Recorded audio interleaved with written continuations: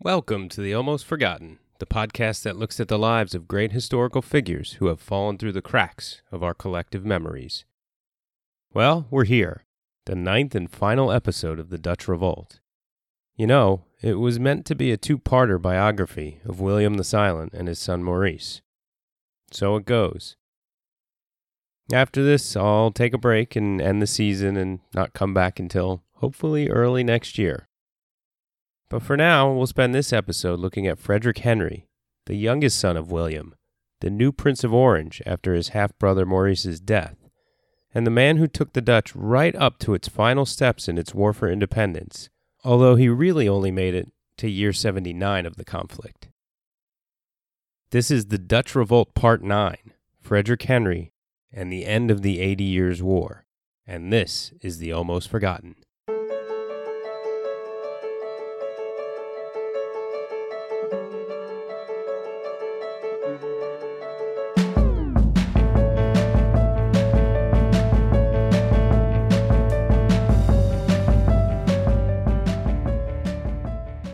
Frederick Henry was born in Delft in January of 1584, just about 6 months before his father, William the Silent, was assassinated. His mother, Louise, was the daughter of Gaspard de Coligny, who was probably the leading political and military advisor to King Charles IX of France. But Gaspard was also a Huguenot, and was the most notable victim of the St. Bartholomew's Day massacre. Louise herself was a well-respected woman and was considered intelligent, influential, and important after the death of her husband. Maurice, who was the son of that Anna of Saxony who had lost her mind and died in prison, is said to have relied on his stepmother Louise for advice. One could imagine, despite the lack of an actual royal family in a country called the Republic of the Seven Netherlands, that she was sort of an influential queen mother type after her husband's death. She sent her son Frederick Henry to be educated at Leiden, although Maurice allowed him to spend time each year in military camp with him before the 12 years truce was signed. By the time he was a teenager, he was given commands of small forces, and he acquitted himself with courage and significant talent for leadership. When Maurice was on the beaches of Newport, that battle which ended a hair's breadth from defeat and leaving the entire republic wide open for conquest, the stadholder tried to send his half-brother away on one of those ships that he wouldn't let the rest of his troops board. He didn't want William's house to die out that day, and thought the 16-year-old should escape to safety. Frederick Henry refused, and instead is said to have fought bravely and in the thick of it all. While this might not have been the best move to keep the family name going, it did wonders for the young man's popularity. He survived the battle, and was soon more ingrained with his brother's military plans. After the truce was signed, he tried to regulate some of his older brother's responses to the religious issues that plagued the Republic. He preached moderation and attempted to stand as a regulating force between Oldenbarnevelt, along with the independent-minded states of Holland, and Maurice with the States General. Historian George Edmondson writes that Frederick Henry recognized, quote, Maurice was no more an ambitious and unscrupulous self-seeker than Barnevelt was a scheming traitor anxious to maintain himself in power even at the expense of his country's liberty, unquote. In other words, at a time when the two sides were accusing each other of being monsters, he saw them as both doing what they believed was good and just. But he wasn't able to prevent Maurice from allowing Oldenbarnevelt's execution, although he did stay on good terms with his half-brother. By the time the truce ended and the war resumed, Frederick Henry was in his mid-30s. He worked closely with Maurice and participated in the early battles of the resumed conflict. In 1624, when Spinola was besieging Breda and Maurice was on his deathbed in The Hague, it was obvious that Frederick Henry was the next in line to lead the Netherlands. Maurice, though a lifelong bachelor himself, and the father of children with at least 4 different women, decided that he needed Frederick Henry to get married in order to ensure a legitimate heir for one of William's sons. Frederick Henry, although involved in some sort of relationship with a German noblewoman, was also not that interested in the bonds of marriage. When Maurice threatened to instead get married himself, thereby legitimizing his own children, in essence disinheriting Frederick Henry from his titles, the younger man conceded. On April 4th, however reluctantly, he was married, and it seemed to be a happy marriage, by the way. Amalia of Solms-Braunfels was an intelligent woman who helped elevate the House of Orange-Nassau to even higher levels of European nobility. Maurice died within a month of the marriage, and Frederick Henry, out in the field to begin his duties as commander of the Dutch forces, had to return to The Hague. There in the capital, he was elected to all sorts of titles like Stadtholder of Holland, Zeeland, Utrecht, and Gelders, and head of the Council of State, and all the other things that they had called Maurice. By this point, it is generally considered that the Dutch Golden Age was in full swing. The movement of all those merchants and artisans from Antwerp, as well as Bruges and Ghent, to Amsterdam, had pretty much been complete. They eventually added to this by taking in refugees, Jews from the Iberian Peninsula and Huguenots from France. Although, while the Jews and other non-Calvinists weren't persecuted, they were still treated with suspicion. But it was generally considered a freer and more open society than its neighbors. Their colonial holdings contributed greatly to their golden age. In 1609, the VOC had gotten maybe their most ambitious and successful governor-general, and maybe their most violent one, Jan Pieter Cohen. Soon after, the VOC controlled the Banda Islands, which meant monopolistic control of nutmeg and mace, and the death or enslavement of the vast majority of the natives there. They also controlled Batavia, modern Jakarta, Indonesia, and were a premier power in the region. In 1627, Peter Minuit, a Calvinist Walloon, decided as director of New Netherland to move its capital to the island of Manhattan and arrange the purchase of that territory. And in 1630, they had even moved into South America to begin their 2.5-decade rule of territory in northeast Brazil. And of course, there was the flourishing of intellectual and scientific thought associated with the Dutch Golden Age. Hugo Grotius had already written the foundations of international law at the University of Leiden. Founded by William the Silent, the university, called A Bulwark of Humanist Scholarship by Arthur Wettstein, was one of the centers of this movement. In 1625, when Frederick Henry took over, Rembrandt, born in Leiden in 1606, was opening his first studio and would, before the decade was out, become a favorite artist of the stadtholder. René Descartes had served as a mercenary under Maurice, and Descartes would fully move to Holland in 1629, publishing all of his major works, extremely influential in the development of the Enlightenment in the 2 decades he spent living there. That year, the great scientist and astronomer Christian Huygens was born in The Hague. The artist Vermeer was born in Delft in 1632. And that same year, a giant on par with Descartes, also on the very short list of Enlightenment foundational philosophers, Baruch Spinoza, was born in Amsterdam. After Frederick Henry was given all those titles of the leader of the Dutch Republic, he set out to work. First, he tried to undo some of the religious strife that had been created over the last decade, and basically said that the nation would have its state religion, the version of Calvinism it already used, but that other religions, including the Calvinist offshoot that Oldenbarneveld had practiced, would be tolerated. No actual laws were changed, but the new Prince of Orange helped ease the tensions and ratchet down any animosity by taking this position. Then he had to actually go about stopping the invasion of the United Provinces. It would not be an easy task, despite the successes Maurice had seen throughout his 3 decades in power.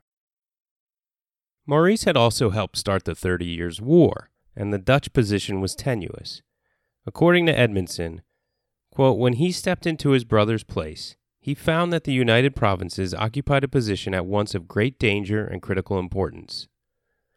The Protestants of Germany were on the point of being crushed by the superior forces of the House of Habsburg and the Catholic League, and looked eagerly toward the Netherlands, if not for actual aid, at least for such a diversion as would prevent the Spanish monarch from lending assistance to his Austrian relative.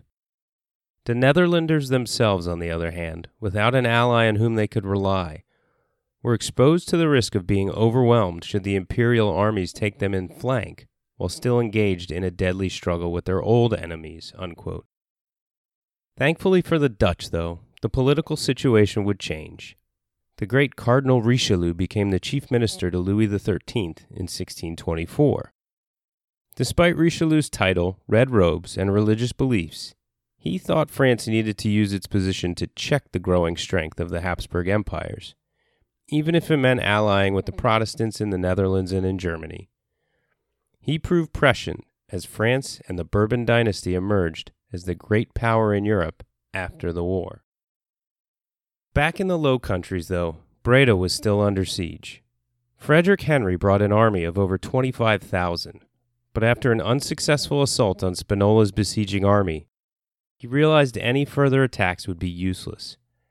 Breda would have to surrender, and it did with honorable terms in 1625. There wasn't much military activity in the Low Countries for the next few years. The Dutch were sick of war, and Frederick Henry couldn't raise many troops. The States General essentially agreed to keep a defensive position, although if the Spanish had attacked, it isn't clear that the Dutch even really had enough men for that. The Spanish had priorities elsewhere, though, and weren't giving Spinola what he needed to invade. Frederick Henry's wife Amalia, however, did give birth to a son, William. He would eventually become William II and inherit the roles and titles of his father. Meanwhile, a deal was worked out with the French. Cardinal Richelieu helped fund the Dutch war efforts, and in return the Dutch helped by sending warships against French Huguenot rebels. So, the Catholic priest was aiding the Protestant Dutch in their war against the Catholic Spanish and Germans, in return for the Protestant Dutch helping the Catholic French government against Protestant French rebels. The modern era has truly begun. In 1627, Frederick Henry marched out with around 20,000 troops to the eastern Netherlands, and in July he laid siege to the city of Grol, today's Groenlo. A small city in a strategically important position, the Dutch built a 16-kilometer wall surrounding the city and entrenched themselves. Count Vandenberg, a nephew of William the Silent in the service of the Spanish, led an army slightly larger than the Republican force. They tried to break through, but after a close call were pushed back and were unable to dislodge Frederick Henry. The Dutch continued to attack the city, and on the 18th of August, one of Maurice's sons, William, was hit with a bullet and died soon after. But the garrison in the city knew it was only a matter of time. On August 19th, a truce was signed, allowing an honorable capitulation of the city. It was really the first major military victory for the United Provinces since the truce. And the city of Groenlo, or Grol, returned to Dutch hands for good, which is why today, Grolsch is a Dutch beer. Frederick Henry then set out to build more forts along the various borders in order to create a more defensible frontier. It took until 1629 for him to make another attempt at a big prize. This time, with the knowledge that Spinola was off in Spain, he gathered a large group of forces and after several feints made a quick march towards the city of 's-Hertogenbosch. He arrived at this large and prosperous city in northern Brabant at the end of April, ready to face a garrison 3,000 strong. The defenders were surprised. Although this was the biggest and most important of their strongholds in what was essentially Dutch territory, most expected Frederick Henry to go after the other one, the recently lost Breda. The Prince of Orange then did something that would surely have made his father proud, leading a masterclass in siege work. The city was surrounded by swamps, so Frederick Henry built 40 kilometers of dikes up around it. Then he used mills to drain out the water. He basically did what the Hollanders had done for years to reclaim land, but as part of a siege. As the swamp dried out, he moved his trenches closer to the city walls. Count Vandenberg assembled a huge army of over 30,000 to again attempt to dislodge Frederick Henry. It was assumed his position was too indefensible, and that he'd retreat once confronted. But it was a lot of work to drain out that land. He wasn't going to give up so easily. Instead, he dammed up the two rivers coming into 's-Hertogenbosch and ran them around his entrenchments, creating defensive canals surrounding his forces. By the time Vandenberg arrived, it was too late. There was nowhere he could attack that wasn't easily defended. So instead, he packed up and marched deeper into the Netherlands. Frederick Henry sent a detachment under his cousin Ernst Casimir to harass the Spanish forces and to try and deprive him of provisions. And luckily, the Dutch learned of a fort that was holding only a skeleton crew, as much of the garrison was with Vandenberg. They quickly took it, and the Spanish army had to fall back, their communication and supply lines now cut. 's-Hertogenbosch held out a bit longer, but in September it capitulated. This was a big victory for the Dutch. The city was mostly Catholic, well defended, and a point of pride for the Habsburgs, located so deep in northern Brabant. The news gave the Netherlands a euphoric feeling, and people, including visiting dignitaries, came out to watch the surrender. Edmondson writes that this included, quote, the Princess of Orange and the Queen of Bohemia, the King of Bohemia, the Duke of Württemberg, and the Prince of Denmark, besides a crowd of smaller German princes and French and English nobles, unquote. At this point, both sides were utterly exhausted. The Spanish no longer had real leadership in the Habsburg Netherlands. Spinola had been reassigned, going down to deal with a war of succession in the Duchy of Mantua, not far from his birthplace of Genoa. But he was 60 years old and in ill health, and died soon after. The war, however, was not over. In 1631, a large group, more than 6,000 men, on 35 large ships and additional smaller ones, sailed from Antwerp to try to break the blockade and take one of the larger islands in Zeeland. The Zeelanders and Hollanders scrambled to get together a bunch of ships and ended up with about 50 of them to trail the Spanish force. The Dutch, outnumbered, came within reach and attacked on the waters in the Rhine-Meuse-Scheldt Delta. The fighting lasted throughout the night, and eventually, the Spanish fleet was demolished. Men dove into the water to flee, but the Zeeland cavalry was waiting to capture them. Hundreds drowned or were killed, and over 5,000 of the Spanish soldiers were taken as prisoners. The following year, Frederick Henry set out to capture Maastricht, an important city on the Meuse River that sits essentially at the same latitude as Brussels, to the east, smack in between Brussels and Cologne.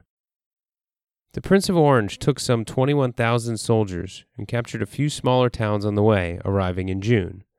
His cousin, Ernst Casimir, the stadtholder of Friesland, Groningen, and Drenthe, and a well-respected commander, was killed in one of the smaller sieges, and was succeeded by his 20-year-old son, Henry Casimir. The Spanish responded and pulled an army from Germany of similar size to try to prevent the siege.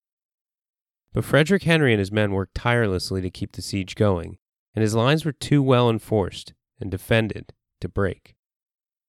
It was a rough go, though, and the English Earl of Oxford, part of this allied army that the Dutch relied upon, was killed in the fight. Another relief force showed up, and they began to work on starving out the attacking Dutch. But although surrounded, Frederick Henry had provisions enough. Apparently, a Spanish marquis sent in a trumpeter on one of those normal diplomatic missions that we don't really hear about but happen all the time.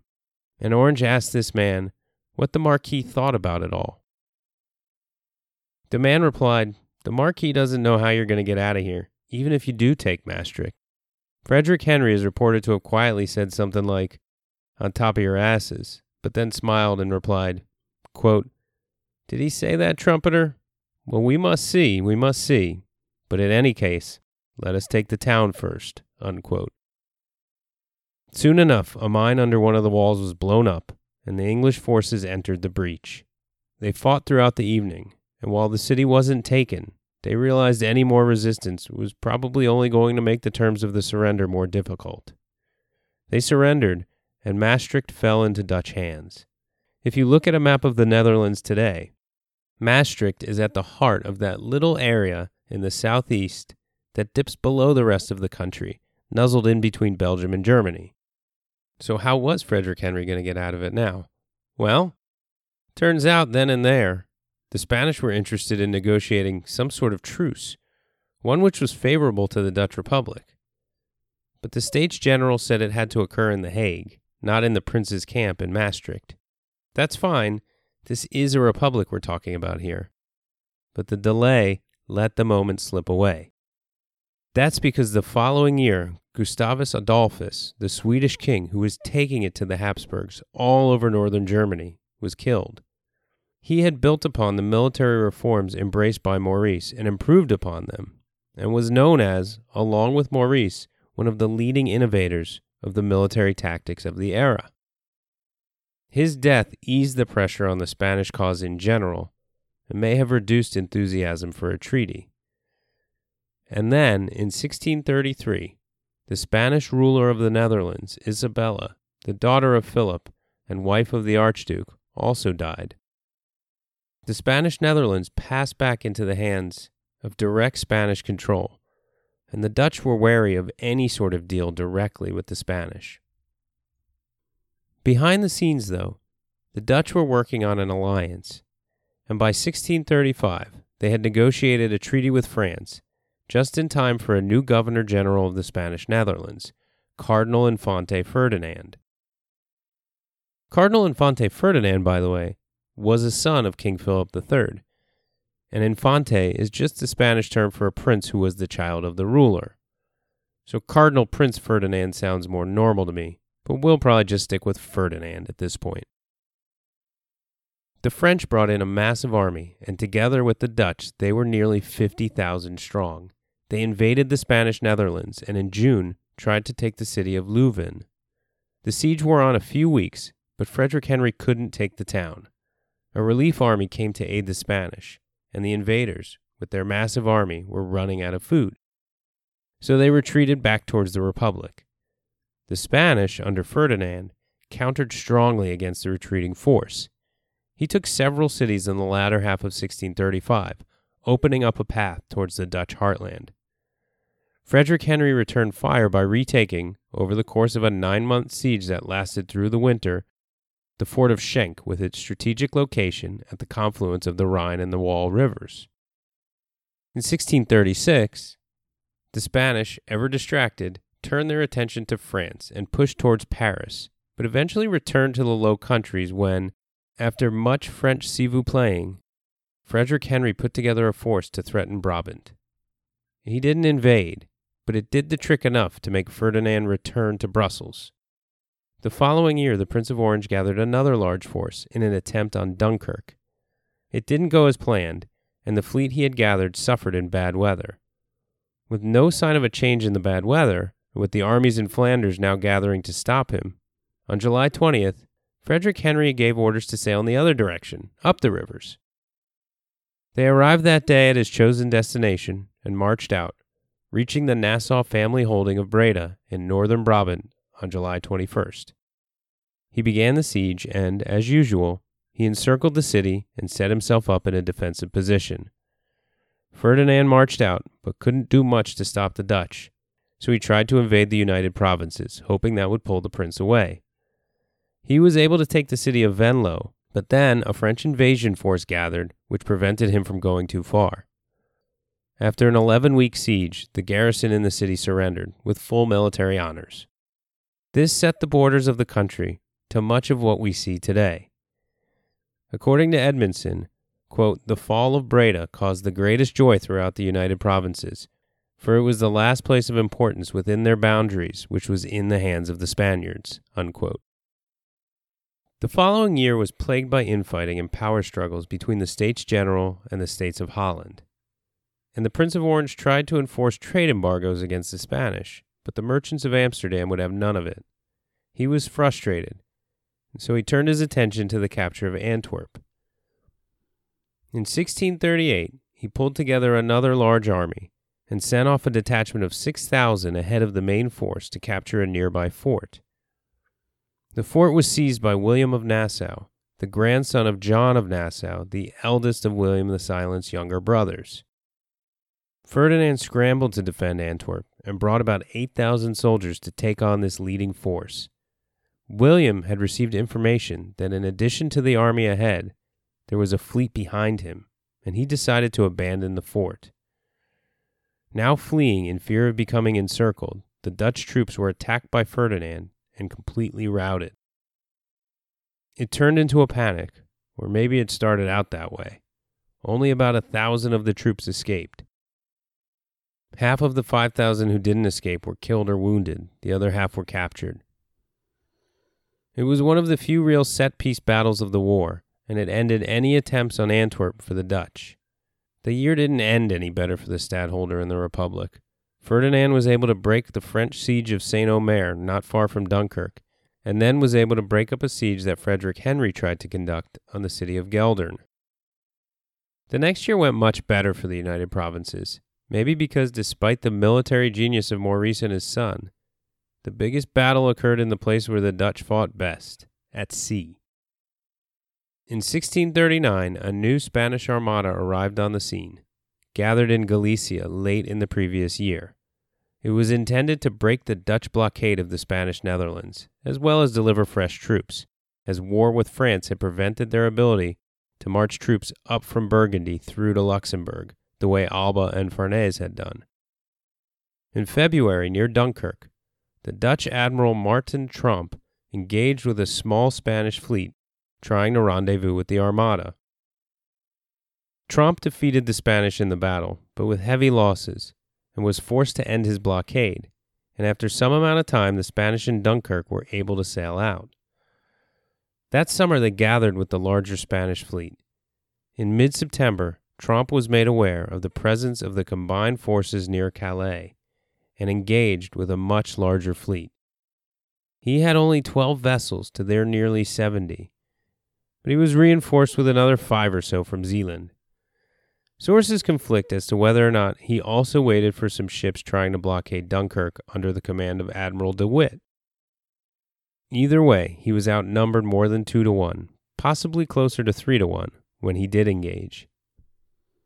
The action wasn't decisive in that only one ship was lost, a Dutch vessel. It is considered significant because it is often stated that Tromp used a line of battle for the first time in history, although evidence suggests one may have been used at least a few times in the previous century.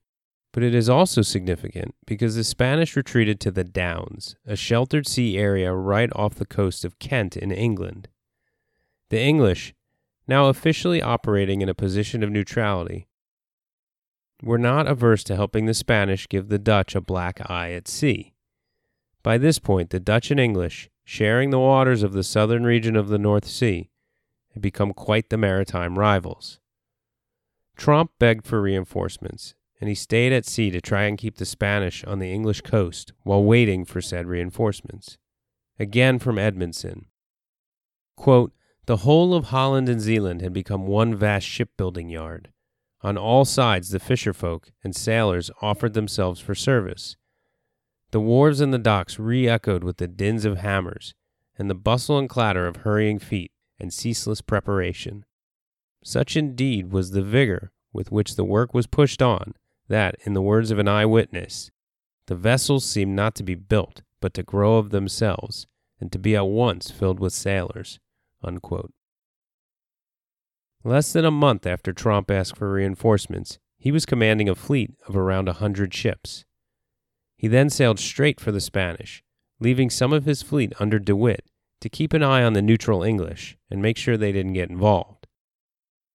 Surrounding the passages out of the Downs, the Dutch then engaged and were able to win a decisive victory, although the losses were probably exaggerated.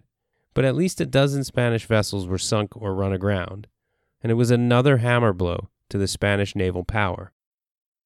Most of the ships from Dunkirk were able to escape in a fog, and in the end, many troops were still delivered. But it solidified the supremacy of the Dutch at sea, and it made it understood in Madrid just how difficult resupplying the Spanish Netherlands was becoming. It was also a blow to English pride, as well as Anglo-Dutch relations. The Downs were English territory, near the cliffs of Dover, in front of the important harbor town of Deal. It was a violation of English neutrality for the Dutch to attack there, and it really was an embarrassment to the English that they couldn't do much to prevent it. It took some diplomacy by Frederick Henry to keep his relations with the English cordial, and eventually they moved past it, but not before there was talk of King Charles I having to put to bed the scandal of the Downs if things were to move forward. Move forward they did, though, and Charles eventually agreed to have his daughter marry Frederick Henry's son William. Now, in early 1640, Charles was still trying to send his younger daughter to the Netherlands and marry his eldest to the Spanish court. But Dutch diplomacy won out, or maybe just the marriage with the Spanish heir fell through, and in the summer of that year, the older daughter, Princess Mary, was agreed to be wed to young William. At only 8 years old, she obviously did none of the agreeing herself, although if she was 19, she probably wouldn't have had any more say in the whole affair. The following year, in 1641, an almost 15-year-old William went to England to meet his now 9-year-old fiancée. He was received warmly and gave all the necessary speeches to the king and queen, although not to the princess herself, who was ill at the time. In a rather cute story, especially compared to everything else we're talking about here, it seems he was escorted to her room to finally meet her, and Charles I, as well as his wife Henrietta Maria, hid in the room to watch the two little lovebirds see each other for the first time. William stayed in London for a week, getting to know Mary better, and wrote letters home to Dad saying that they had warmed up to each other, and he was very much in love. They were married in the Palace of Whitehall on May 12th, and then William returned to Holland without his bride, although she and her mother followed later in the year. It was in many ways all a validation of just how far the House of Orange-Nassau had reached in the hierarchy of European royalty. That year, as well as the next few years that followed, didn't have any major actions in the Low Countries. Frederick Henry did try to mount a few offensives, but the Spanish were happy to play a defensive game right now, and not much came of anything. Unfortunately, Henry Casimir, stadtholder of Friesland, Groningen, and Drenthe, at the time 28 years old, was killed, like his father Ernst, in a small skirmish. Frederick Henry pushed for his own inheritance of the titles in an effort to consolidate executive power in the United Provinces. It wasn't like this was seen as an affront to the Republic or anything, but regional rivalries remained in place. So, when the States General told Friesland that they should nominate him, they nominated Henry Casimir's younger brother instead because, screw you, you don't tell us what to do, you stinking Hollanders. Then the Frisians suggested to the States General of Groningen to also select Henry's brother William Frederick, and Groningen was like, you're not any better than us, so no, we're going to pick the Prince of Orange as our stadtholder. Then, in the following year, 1641, another series of generally non-noteworthy battles occurred, and again, someone of importance saw his end. This time, it was the Cardinal Infante Ferdinand, who became very ill during the fighting, and died in Brussels in November, at only 32 years old. But to highlight the exhaustion both sides must have felt in the conflict, Frederick William did not use the lack of a proper governor-general to launch some massive attack in 1642. Also that year, the English Civil War started, and despite the presence of the English Queen at The Hague and her daughter, the Dutch did not give much in the way of aid to Charles I. Frederick Henry may have wanted to do so, but the States General were not about to give blood and treasure to the royalist side. It was, after all, a conflict that was similar to their own original fight back in William the Silent's day, at least in so much that it was a group of nobility trying to restrain their monarch from ruling absolutely and ignoring their established rights and privileges.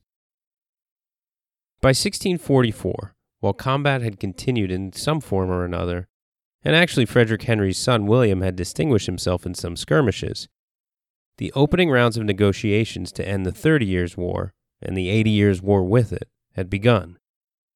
First, one more campaign, though. In 1645, the French sent an army toward Bruges, and with that force distracting the Spanish, Frederick Henry made for Hulst. Hulst, on the southern side of the Scheldt River, was taken by Maurice back in 1591, but Archduke Albert was able to recapture it 5 years later. It was yet another city with strong fortifications and a big garrison, which was considered to be very difficult to take.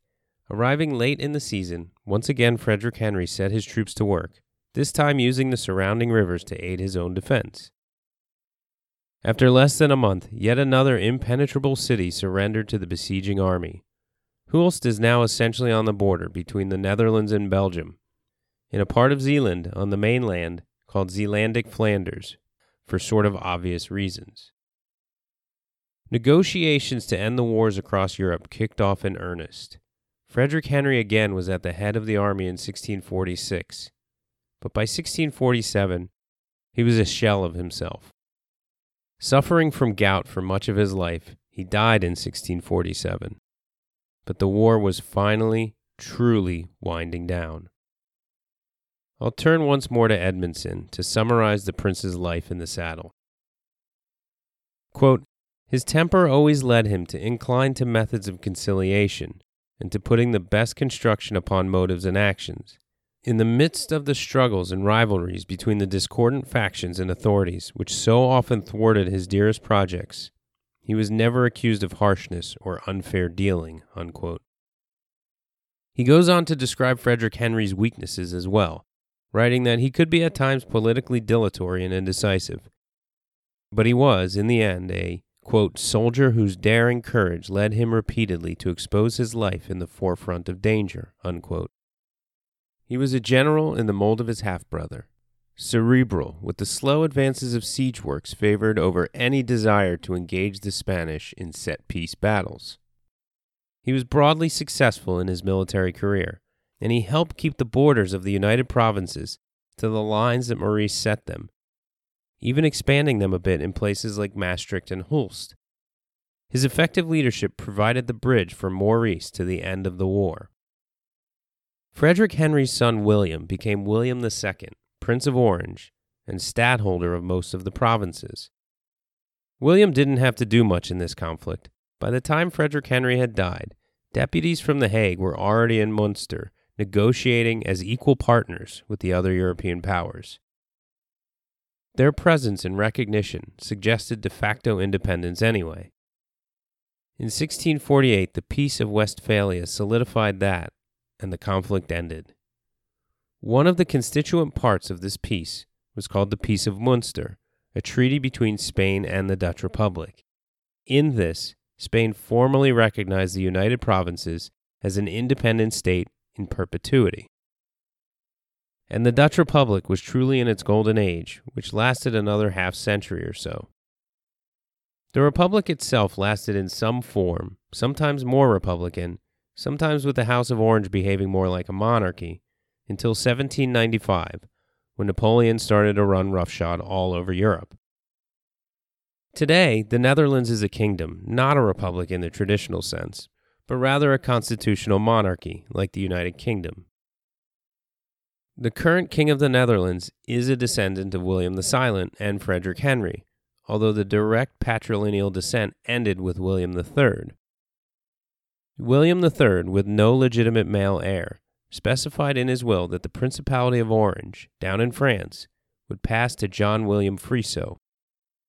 Friso's father was the stadtholder of Friesland and the son of Countess Albertine Agnes, the sixth daughter of Frederick Henry. So Friso was, in fact, the great-grandson of Frederick Henry and the great-great-grandson of William the Silent. In 1702, Friso became the stadtholder of Friesland, but Holland and other provinces went without one. He died in 1711, and his son became William IV, Prince of Orange-Nassau. 30 years later, after a period of significant decline, the Dutch Republic named him the hereditary stadtholder of all the provinces. His son, William V, was the last stadtholder because he lived during the Napoleonic Wars. William V's son, another William, is known today not as William VI, but rather as William I, because after Napoleon's defeat, he became the King of the Netherlands. And so, they felt the need to hit the reset button on the system of numeration for any and all Wilhelms that followed. The current King of the Netherlands styles his name as William Alexander, so he's not one of the numbered Williams. And with his eldest child being Katharina Amalia, Princess of Orange, and 2 daughters after that, you may have to wait a generation or two for a William IV if you are hoping for that sort of thing. But back to this country that fought for religious toleration, for adherence by Spain to their agreed-upon rights and privileges that had been in place for centuries, and eventually for independence. The Dutch Republic served as a model for future republican forms of government, including the United States, where you can see traces of the act of abjuration in the Declaration of Independence. It wasn't a republic as we may think of one today. It would probably be best described as an oligarchy of patrician merchantmen and nobles. But it was, at the time, probably the largest amount of popular sovereignty any significant power had since Caesar returned from Gaul. Frederick Henry was a strong commander and a born leader, helping keep the republic together at a time when it had wearied from a lifetime of war. His best victories were those that were reminiscent of his brother, calculated, seemingly impossible sieges that took patience and logistical brilliance. At a time when the Dutch Republic was becoming one of the leading world powers, he made sure it could be just that. Maurice had taken over after his father, and could not compare to one of the greatest leaders of the age, but he was special in his own right. His abilities as a general, and his willingness to innovate, helped usher in a new era of warfare, and his abilities as a general got the Republic back on strong footing after it was greatly shaken by William's assassination. He retook significant lost territory and helped keep the Dutch Republic alive long enough to achieve de facto independence. And of course, there was William the Silent, who was a singular force, someone who was truly unique, someone who might be held up to give some credence to the great man theory. His presence gave the Dutch, including the sea beggars, something to fight for when they had nothing. His leadership held together the nascent republic when the Spanish were taking it all back, and it created the seeds of an independent republic through the Union of Brussels during the Spanish Fury. His legacy is that of the country itself, which could not have formed the way it did, at the time it did, without William. Together, this man and his two sons helped make the first real revolution of the modern era a success, and created a template for modern republics. And with that, it's time to say goodbye to the Dutch Republic and the 80 Years' War. As I said at the outset of this, I never intended to make 9 episodes on it. It was 2 on William and Maurice. But I just got too wrapped up in it, and here we are 9 episodes and over 8 hours later. I hope you enjoyed this season on it. Now it's time for me to take a break, start writing new episodes for next season, and hopefully I'll come back at the beginning of next year with a whole new set of individual episodes on almost forgotten individuals. And who knows, maybe I'll find a story that's worth writing 2 or 3 or 9 episodes about. Thanks for listening.